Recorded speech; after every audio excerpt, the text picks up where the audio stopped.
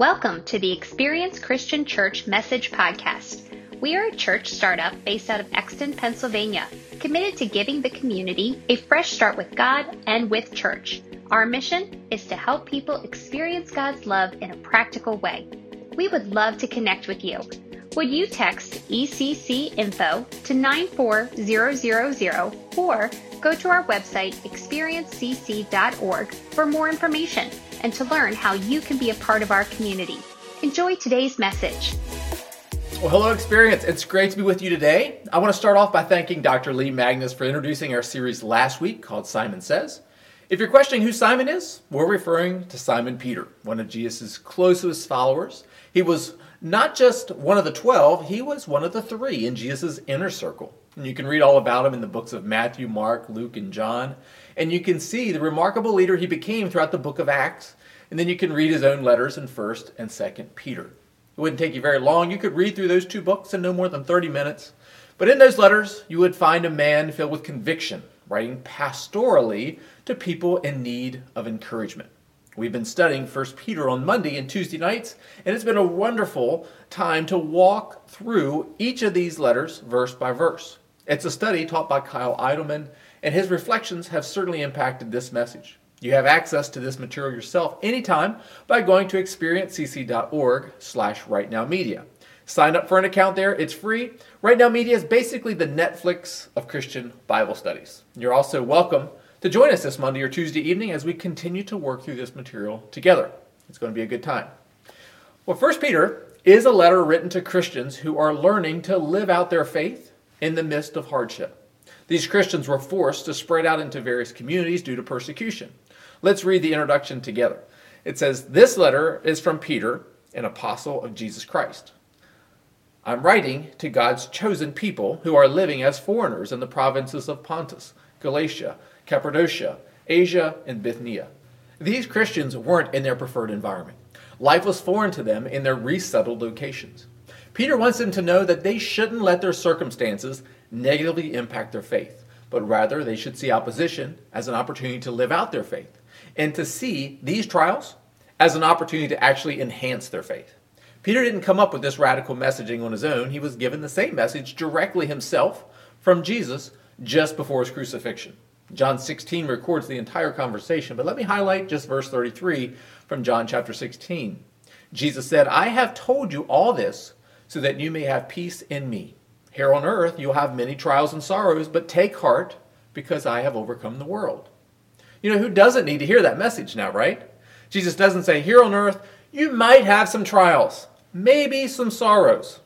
He also doesn't say, hey, if you don't listen to me, there's going to be consequences. If you misbehave, you're going to have trials and sorrows. No, Jesus plainly says, here on earth, you will have many trials and sorrows.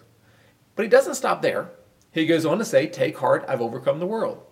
Jesus is delivering a message of tension. In this hand, he says, on earth, you're going to have trials and sorrows. But on this hand, he promises that we can have joy in this world because he's overcome it. So Peter's delivering that same message to folks that are struggling. In chapter 1, we read Peter addressing his audience as chosen people. Lee did a great job talking about chosen last week. He says, we are chosen by God and afforded the opportunity to choose him back. Peter is addressing the individuals that have chosen Jesus back. He tells them in verse 6, "So be truly glad, there is wonderful joy ahead, even though you must endure many trials for a little while." So in verse 1, he says, you are chosen by God. You must endure many trials. Be truly glad. There is wonderful joy ahead. There's a tension there, right?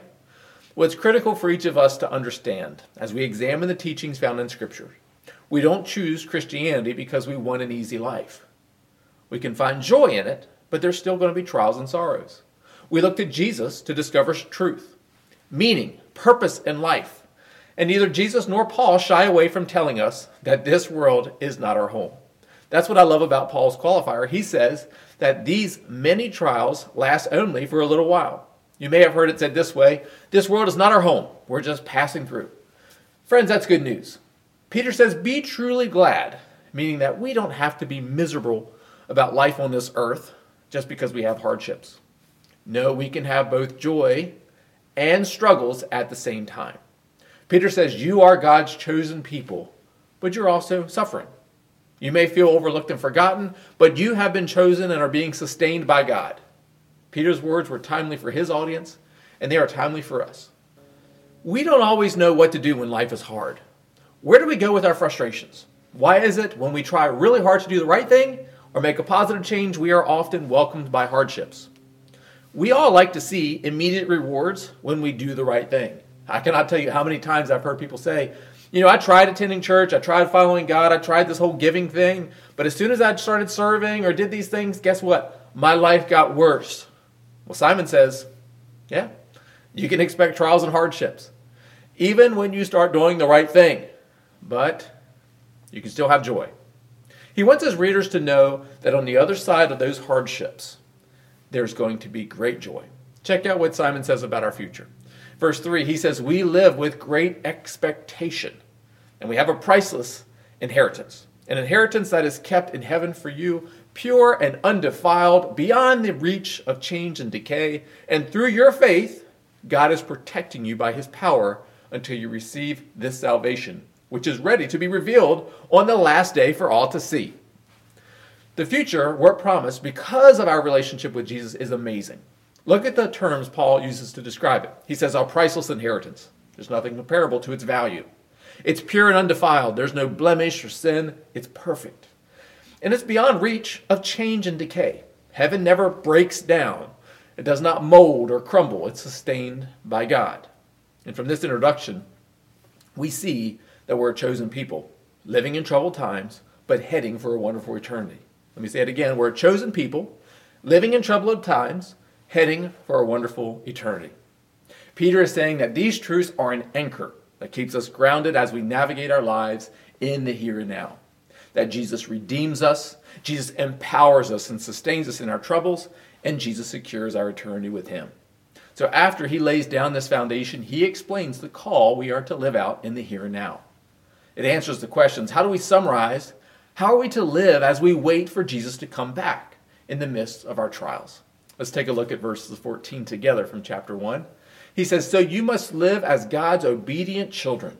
Don't slip back into your old ways of living to satisfy your own desires. You didn't know any better then. But now you must be holy in everything you do, just as God who chose you is holy. For the scripture says you must be holy because I am holy. This is the section of Paul's letter that I want to unpack with you today. I want to focus on this passage because it contains a powerful message that answers how we're to live our lives in the here and now. In short, we're to be holy. Let me be honest with you. When I thought of doing a message series called Simon Says, I was thinking this could be a really fun series. We could use this little old Simon Says as a graphic. Some of you have never seen that, I'm sure, but it was a fun game. We could also stand up and we could play Simon Says. I could say, tap your head, sit down. We could do all that fun stuff, right? But as I read through Peter's book and thought over and over again about this subject, I was struck by the hope offered in this book to Christians that were struggling. They were tired, they were weary, yet they had joy. We just came out of a series called Calm that dealt primarily with our anxiety. And as I read through this letter, when I thought about naming a series Simon Says, and thinking that I'm actually quoting Peter, it forced me to think beyond fun and embrace some of Peter's core teaching. I felt drawn to this topic of holiness. But what does it even mean to be holy? Peter says in verse 15, you must be holy in everything you do, just as God who chose you is holy. So let's start with a statement. God is holy. In verse 16, Peter quotes a text that appears numerous times in the Bible. It says, be holy because I am holy. Holiness is an attribute of God's character. It's an essential part of his nature. Holiness touches on his majesty, his purity, and his moral perfection. A common definition of holy is being set apart. This is appropriate when we refer to God because he is set apart from all created things. He's the standard of that every created thing is based on. As morally pure, his ways are always just and right. He is free from all evil. The Apostle John said it this way, God is light and there is no darkness in him at all. Zero darkness. God doesn't have a shady side. He's not malicious. And he always does the right thing. Check out the footnote found from my Life Application Bible. It says, because he is perfectly moral, good, and just, without any corruption, he sets the standard for morality. Unlike the Roman gods, he's not violent, adulterous, or spiteful. Unlike the gods of the pagan cults popular in the first century, he is not bloodthirsty or promiscuous. God rules with mercy and justice and cares personally for each of his followers. God's holiness should comfort us. God ruling with mercy and justice is a wonderful thing. Because God is holy, we don't have to question his actions and doubt his character when life throws us a curveball. Because God is holy, we can trust that he will make all things right, even the hardest trials that we face in this life. When we've been falsely accused or set up, God's holiness knows what is right. A book that has influenced me on the topic of holiness is The Pursuit of Holiness by Jerry Bridges. He quotes Stephen Charnock from the 17th century about God's holiness. Look at this quote. It says, "It is less injury to him, being God, to deny his being than to deny the purity of it. The one makes him no God, the other a deformed, unlovely, and a detestable God. He that saith God is not holy speaks much worse than he that saith there is no God at all." Accepting and acknowledging God's holiness is critical to live a life that pleases and honors God, but seeing God as holy is also critical for us to trust and to love him. To see God as holy causes us to revere and worship him. I love how Jerry Bridges calls holiness God's crown. He says, imagine for a moment that God possessed omnipotence, infinite power, omniscience, perfect and complete knowledge, omnipresence, everywhere present, but without perfect holiness. Such a one could no longer be described as God. Holiness is the perfection of all his other attributes. His power is holy power. His mercy is holy mercy. His wisdom is holy wisdom. It is his holiness, more than any other attribute, that makes him worthy of our praise. That last line, it is his holiness that makes him worthy of our praise. This is the foundation of our reality. This isn't religious jargon. Because God is holy, his standard is perfection. His perfection cannot tolerate imperfection. When light enters a dark space, darkness is instantly vanished. They can't coexist. You can't shine a light and darkness is still there. When I was studying this chapter in this study, I had a huge revelation in my own journey while preparing for this message. I've been reading the Bible in a year with some folks from our church, and let me tell you, it's been hard to see God's standard of perfection and the consequences for people falling short of it. We recently read through the account of Moses, and Moses was the leader of the Exodus, the man God used to deliver his people from Egyptian slavery. He's the one who said, "Let my people go." Yeah, that guy. He's also the one God gave the 10 Commandments to. He had a special relationship with God, and he's listed in Hebrews chapter 11 in the Faith Hall of Fame. You can look it up. There's so much about Moses. Yet, despite all these great things, God forbid him from entering the promised land. We read about this account in Deuteronomy 32. Here God says to Moses, "You betrayed me with the Israelites at the waters of Meribah in Kadesh in the wilderness of Zin. You failed to demonstrate my holiness to the people of Israel there. So you will see the land from a distance, but you may not enter the land I am giving to the people of Israel."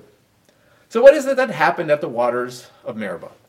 You can read the entire account in Numbers 20, but let me give you a quick summary. Moses was leading the whole community to that place. When they got there ended up being a water shortage and the location. So the people, they turned against Moses and Aaron. They were mad and let them have it. They cried out and said things like, "Why did you bring us out here? We're all going to die. There's nothing here. We wish we would have stayed in Egypt." So Moses and Aaron, they went to seek God out to determine what to do. Here are the specific instructions that God gave them starting in verse 8. "You and Aaron must take the staff and assemble the entire community. As the people watch, speak to the rock over there, and it will pour out its water. You will provide enough water from the rock to satisfy the whole community and their livestock." So Moses did as he was told. He took the staff from the place where it was kept before the Lord. Then he and Aaron summoned the people to come and gather at the rock. "Listen, you rebels," he shouted. "Must we bring you water from this rock?" Then Moses raised his hand and struck the rock twice with the staff, and water gushed out. So the entire community and their livestock drank their fill. But the Lord said to Moses and Aaron, "Because you did not trust me enough to demonstrate my holiness to the people of Israel, you will not lead them into the land I am giving them." At first reading, you may ask, what happened? But notice how they failed to follow God's specific instructions. They were told to speak to the rock. But rather than speaking to the rock, Moses spoke to the people. Must we bring you water? Then he raised his staff and struck the rock twice. You can read earlier, he used the staff to strike water, but God wanted to do something different this time. This was a lack of faith on their part. What God wanted to do, he was more concerned with not just quenching the people's thirst, he wanted to quench their need for faith in him. What may seem small to us is huge to a holy God. And to be honest, when I first read that, I was like, man, that's harsh. They had been dealing with these rebellious people for 4 decades. Enough's enough. Of course he lost his cool. Does all Moses' obedience really go down the drain in an instant of disobedience? But here was my insight. I wasn't upset because God wasn't justified. I was convicted because I'm way worse than Moses. Rather than appreciate God's holiness, his perfection, despite how much I've grown over the years, when I consider how far beneath God's standard I am, I can become critical of the unfair standard, aka God, and become irritated by my own lack of perfection. It seems a lot like that initial temptation in the Garden of Eden, to question God's holiness, his standards. God isn't really, or God doesn't, but who am I to question God's moral perfection? Going back to Moses, let me point out that God is not done with Moses. Moses accepts his rebuke. He actually doesn't even question God. He remains faithful to God and continues to be obedient to him and continues to serve him by leading God's people. And you can read about Moses' death in Deuteronomy 34. And I read it differently this time. Although, yes, he didn't get to enter the promised land, what you can read is God showed up, met him at that mountaintop, showed him all the land. And as he was there, he said to him, "This is the land I promised an oath to Abraham, Isaac, and Jacob, when I said, I will give it to your descendants." And after Moses died, if you read it, God actually buried him. I'll be honest, when I read that a few weeks ago, I was a bit ruffled. But as I read through the account with God's holiness in mind, I was moved. I wept, like big tears. That doesn't always happen when I'm reading the Bible, but if you read this and you see the judge as harsh, when we judge the judge, when we evaluate God's decisions, like the same way we could evaluate a parent's decisions or a principal or a teacher or a boss, we look for the selfish angle of leadership, but we can question every decision. But if you read through this account through the eyes of a holy God, who is light and in him there is no darkness, it's a beautiful act of grace. What's better than the promised land? Spending time with God on that mountaintop, seeing his promises come true, seeing his faithfulness to a people that continuously rebelled, yet they still made it to the promised land. And then to read that God buried Moses in a place that would remain undisturbed. Getting back to our point at hand that God is holy, God's ways are above ours. He's the standard of which all things are measured. And that's what we need. We need God to be just and fair. But as imperfect individuals, we also need God to be merciful and to create a way for us to connect with him. And that's our second point. In Christ, we are holy. Peter says in verse 18, he says, "For you know that God paid a ransom to save you from the empty life you inherited from your ancestors. And it was not paid with mere gold or silver, which lose their value. It was the precious blood of Christ, the sinless, spotless Lamb of God. Through Christ, you have come to trust in God, and you have placed your faith and hope in God because he raised Christ from the dead and gave him great glory. You were cleansed from your sins when you obeyed the truth." Friends, this is the hope found in Easter. We are made holy, not by trying really hard to please God, by promising to do better. We're made right with God when we accept Jesus' sacrifice. Paul said in Ephesians 2:8-10, God saved you by his grace when you believed. And you can't take credit for this. It's a gift from God. Salvation is not a reward for the good things we have done, so none of us can boast about it. The author of Hebrews said it this way in Hebrews 10:10, "For God's will was for us to be made holy by the sacrifice of the body of Jesus Christ once for all time." So we see there that God is holy, and we are made holy by believing and accepting Jesus, his perfect sacrifice. Our state of holiness is anchored in the finished work of Christ, out of our position of being made a child of God. And so because we're holy, because of what Jesus did, that's what our response is. We're to live a holy life. We live a holy life not to become holy. We live a holy life because we've been made holy because of Christ. This is a life that reflects God's nature, not our old nature. Not the nature that rebels against God's holy standards, that is self-consumed and always lives to please ourselves, a life centered around our own happiness and pleasures. That's what our old lives are like. Notice what Peter says in verse 14. So you must live as God's obedient children. Don't slip back into your old ways of living to satisfy your own desires. You didn't know any better then. But now you must be holy in everything you do, just as God who chose you is holy. For the scripture says you must be holy because I am holy. We are adopted as God's children. And we should be a reflection of our Heavenly Father. Not in some things we do, but in everything we do.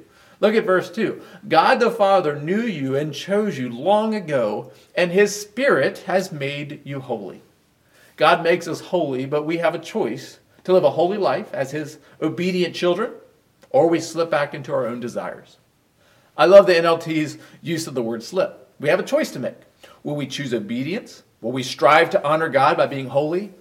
Or will we go back and live our old ways? This can be a touchy subject. Admittedly, this can come across as legalism. If you're not familiar with the term legalism, Thomas Schreiner, he said it this way: legalism exists when people attempt to secure righteousness in God's sight by good works. Legalists believe that they can earn or merit God's approval by performing the requirements of the law. Legalism is if I do it better now God will love me. If I do enough good things, the scale will tip in my direction, and then I'll be accepted by God. If God grades on a curve and I'm better than the other people in the room, look around, God, he'll accept me. That's the reason this is the third point. We are made right with God by accepting Jesus. It's by the empowerment of the Spirit that we can live a life of holiness.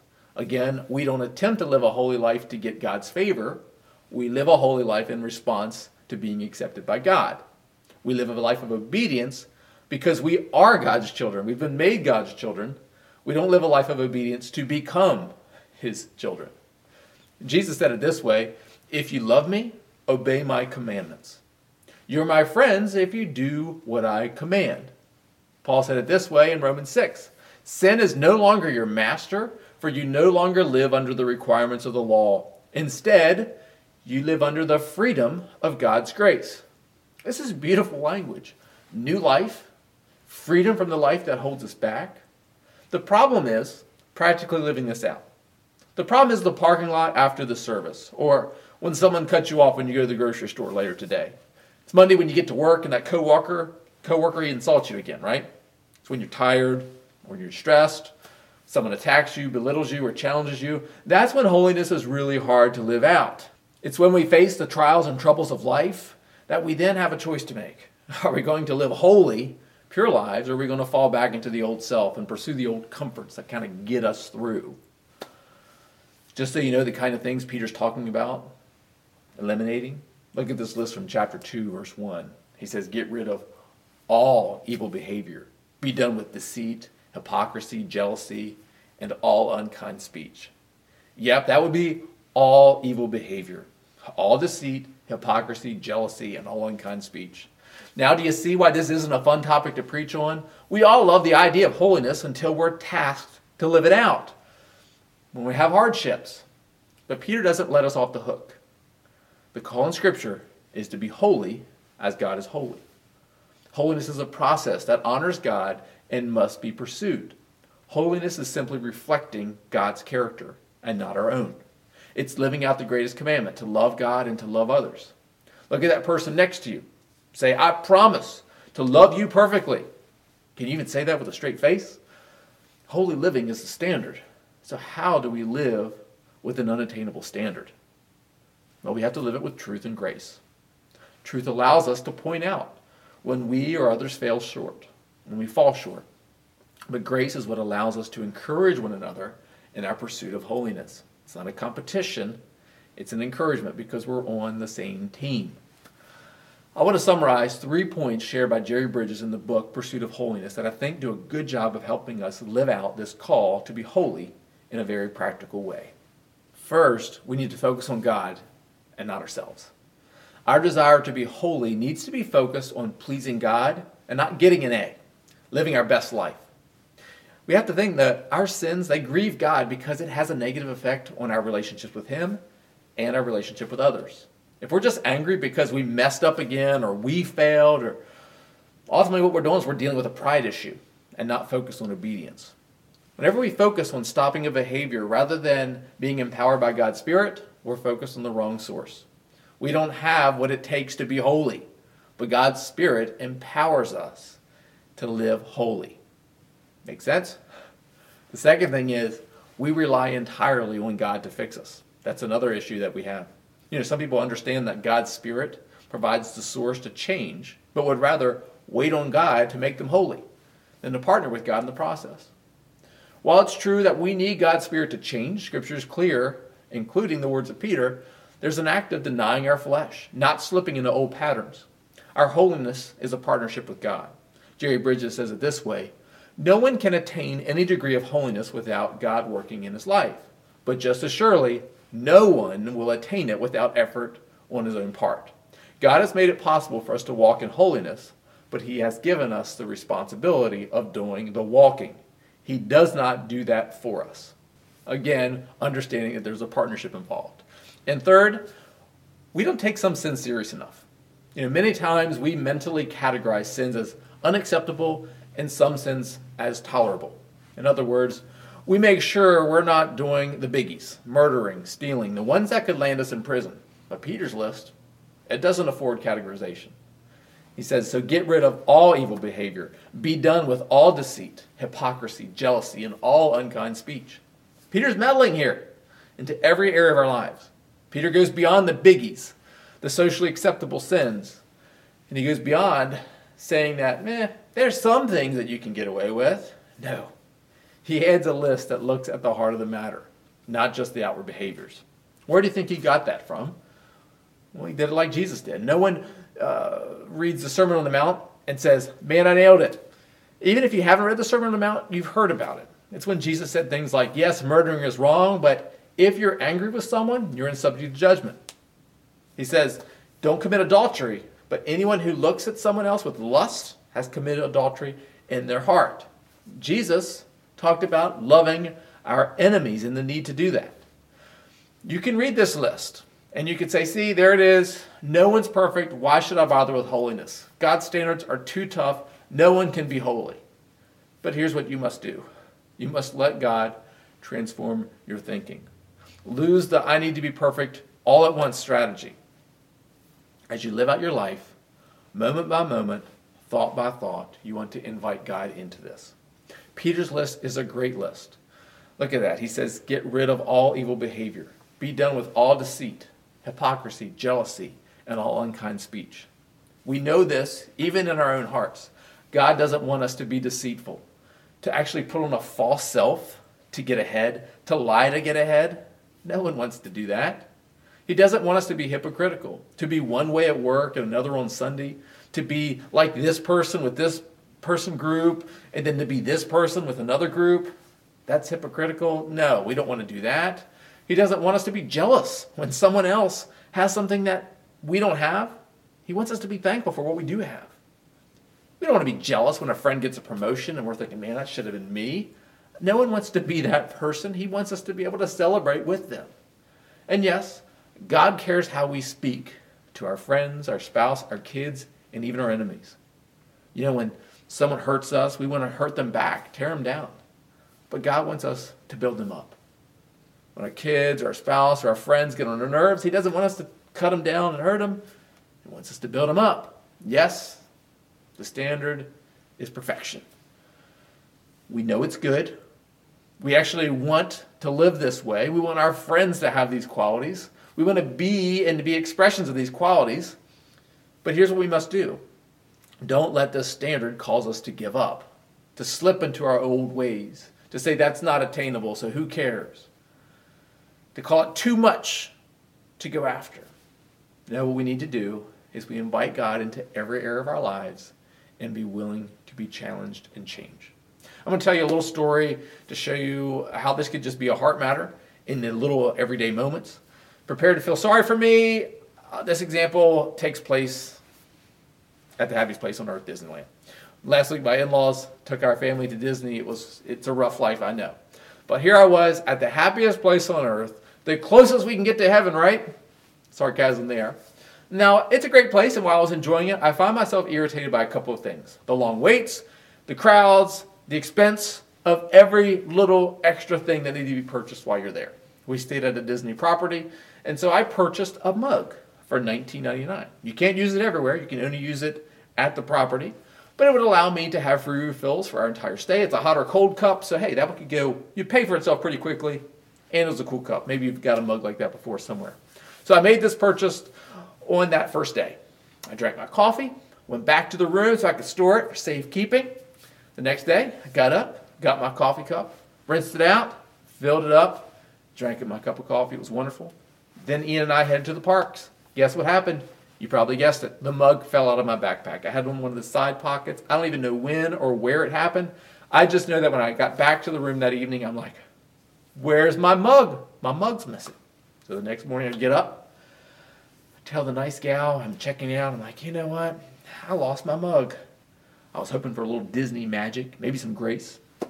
I explained to her that I lost it, and she said, oh, that's sad. And that was it. I didn't get a pixie dust solution, a free mug. I got a pinch of sympathy, and I had to pay $3.50 for my coffee that morning. That following morning, I was back and ordered another coffee with some irritation this time. I paid for a mug that I didn't get to use the whole trip. I'm going to have a refill. And then I said, you know what? I'm going to call Carrie and say, hey, do you want me to bring you a coffee? She said, sure. And so instead of paying for her coffee, I used my same coffee cup that's temporary, filled it up, and took it there as my third refill. I said, that's going to help pay down that $19.99 I spent for that dumb mug that I lost. When I handed her that coffee, I giggled and said, I'm getting revenge on my lost coffee cup. Well, as the trip continued, I kept getting a daily coffee. I was irritated every time I paid for it, but I forgot about it. But when I was writing this message, I remembered that I stole a coffee. Carrie didn't pay for a mug. I just went and gave it to her. And I felt conviction in that. You might think, oh, that's dumb. Just say you're sorry. I did. I asked God for forgiveness and then used my Disney app to pay for a cup of coffee on Friday, which obviously I didn't pick up. Now you may think, this is the stupidest illustration I ever heard. What a foolish example. What difference does your $3.50 make when Disney brings in about $20 million every single day? Well, for me, it was a heart issue. And I think the little things do matter. As I was thinking about that, I just was realized yeah, I wouldn't have done that. I wouldn't have said, that's really cool that you did that to somebody else. And I compromised on that little issue. And those little issues, they create opportunities for bigger sins. Peter says, get rid of all evil behavior. Be done with all deceit, hypocrisy, jealousy, and all unkind speech. It's a personal journey, not a prescriptive one. I don't want to become the holiness police. But what I do want us to do is I want each of us to take our personal holiness seriously. Does it really matter if we get caught for something? If God sees all things? It's a hard issue, right? We should be holy, not as a way to impress God or others, but as a way to please God by living a way that reflects His character. Whenever my kids do something that they know I appreciate, I just enjoy it. I like to see my best qualities lived out in them, like parent, like child. But God wants us to be holy because He's holy. And what would happen if we looked at sin as an offense against a holy God rather than this personal defeat? What would happen if we took some responsibility for our sin, recognizes that yes, we need God to empower us to live a holy life, but we also need to put some effort on our part. It may require a friend, maybe a counselor, maybe a treatment facility. And what would happen if we decided to obey God in every area of life, regardless of how petty or insignificant that issue may seem, to actually invite God in and say, God, is there anything that I did today that offended you that I need to repent for, that I need to apologize for? I'm convinced that if we take Peter's call to holiness seriously, we're going to find more joy in a life that's filled with troubles and sorrows. That if we look to God's way of holiness, when we face hardship, rather than losing our temper or screaming or yelling or doing the things that we'll later regret, holiness is the better path. When we reflect the holiness of God, we reflect God. And that's why he says, but now you must be holy in everything you do, just as God who chose you is holy. Let's pray together. Father God, what a beautiful, imperfect standard we are tasked with, to be holy because you're holy. And so God, with the notion of holiness, we do cry out and say, God, we need your Spirit to make us holy. God, thank you that we can be in a position of holiness because of what Christ did for us. And God, help us want to reflect your holiness because it brings you honor more than it makes us look good. So thank you for this challenge from Peter, and empower us to live it out. In Jesus' name we pray. Amen. We're going to take communion now at this time, and communion is the act of remembering the sacrifice that Jesus made. That because of our own imperfection, there was a price that had to be paid, and it was paid by the precious blood of Jesus. We read that today in this text. And we remember that sacrifice each week by taking communion together. So you can grab it now. You can grab your piece of bread and your cup. And what these elements remind us of, that when we get in this mindset that I'm not holy, so what's it matter? What's it count? Is we're reminded that our sin cost Jesus dearly. He paid for that. And we're made holy because of his sacrifice. And because we are holy, in God's eyes, we need to live a holy life.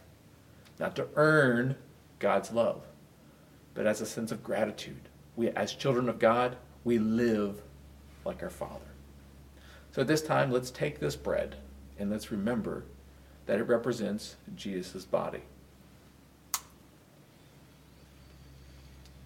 And let's take this cup that represents the precious blood of Christ shed for the forgiveness of our sins. And once again, let's pray. Father, thank you so much for that sacrifice. Thank you for your precious blood that covers our sins. Thank you for giving us an example to follow, for calling us to the highest standard. God, thank you for the forgiveness that's offered when we don't meet that standard. And thank you for the power that you've given us through your Holy Spirit that enables us to live better lives.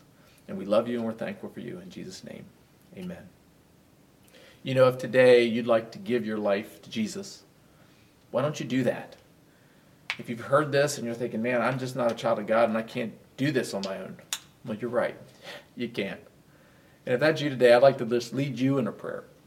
If you've never accepted Christ as your leader and your forgiver, just say this prayer in your own heart. God, I need you, and I need you to save me. I need to be saved by you. I need you as my Lord, and I need you to lead me.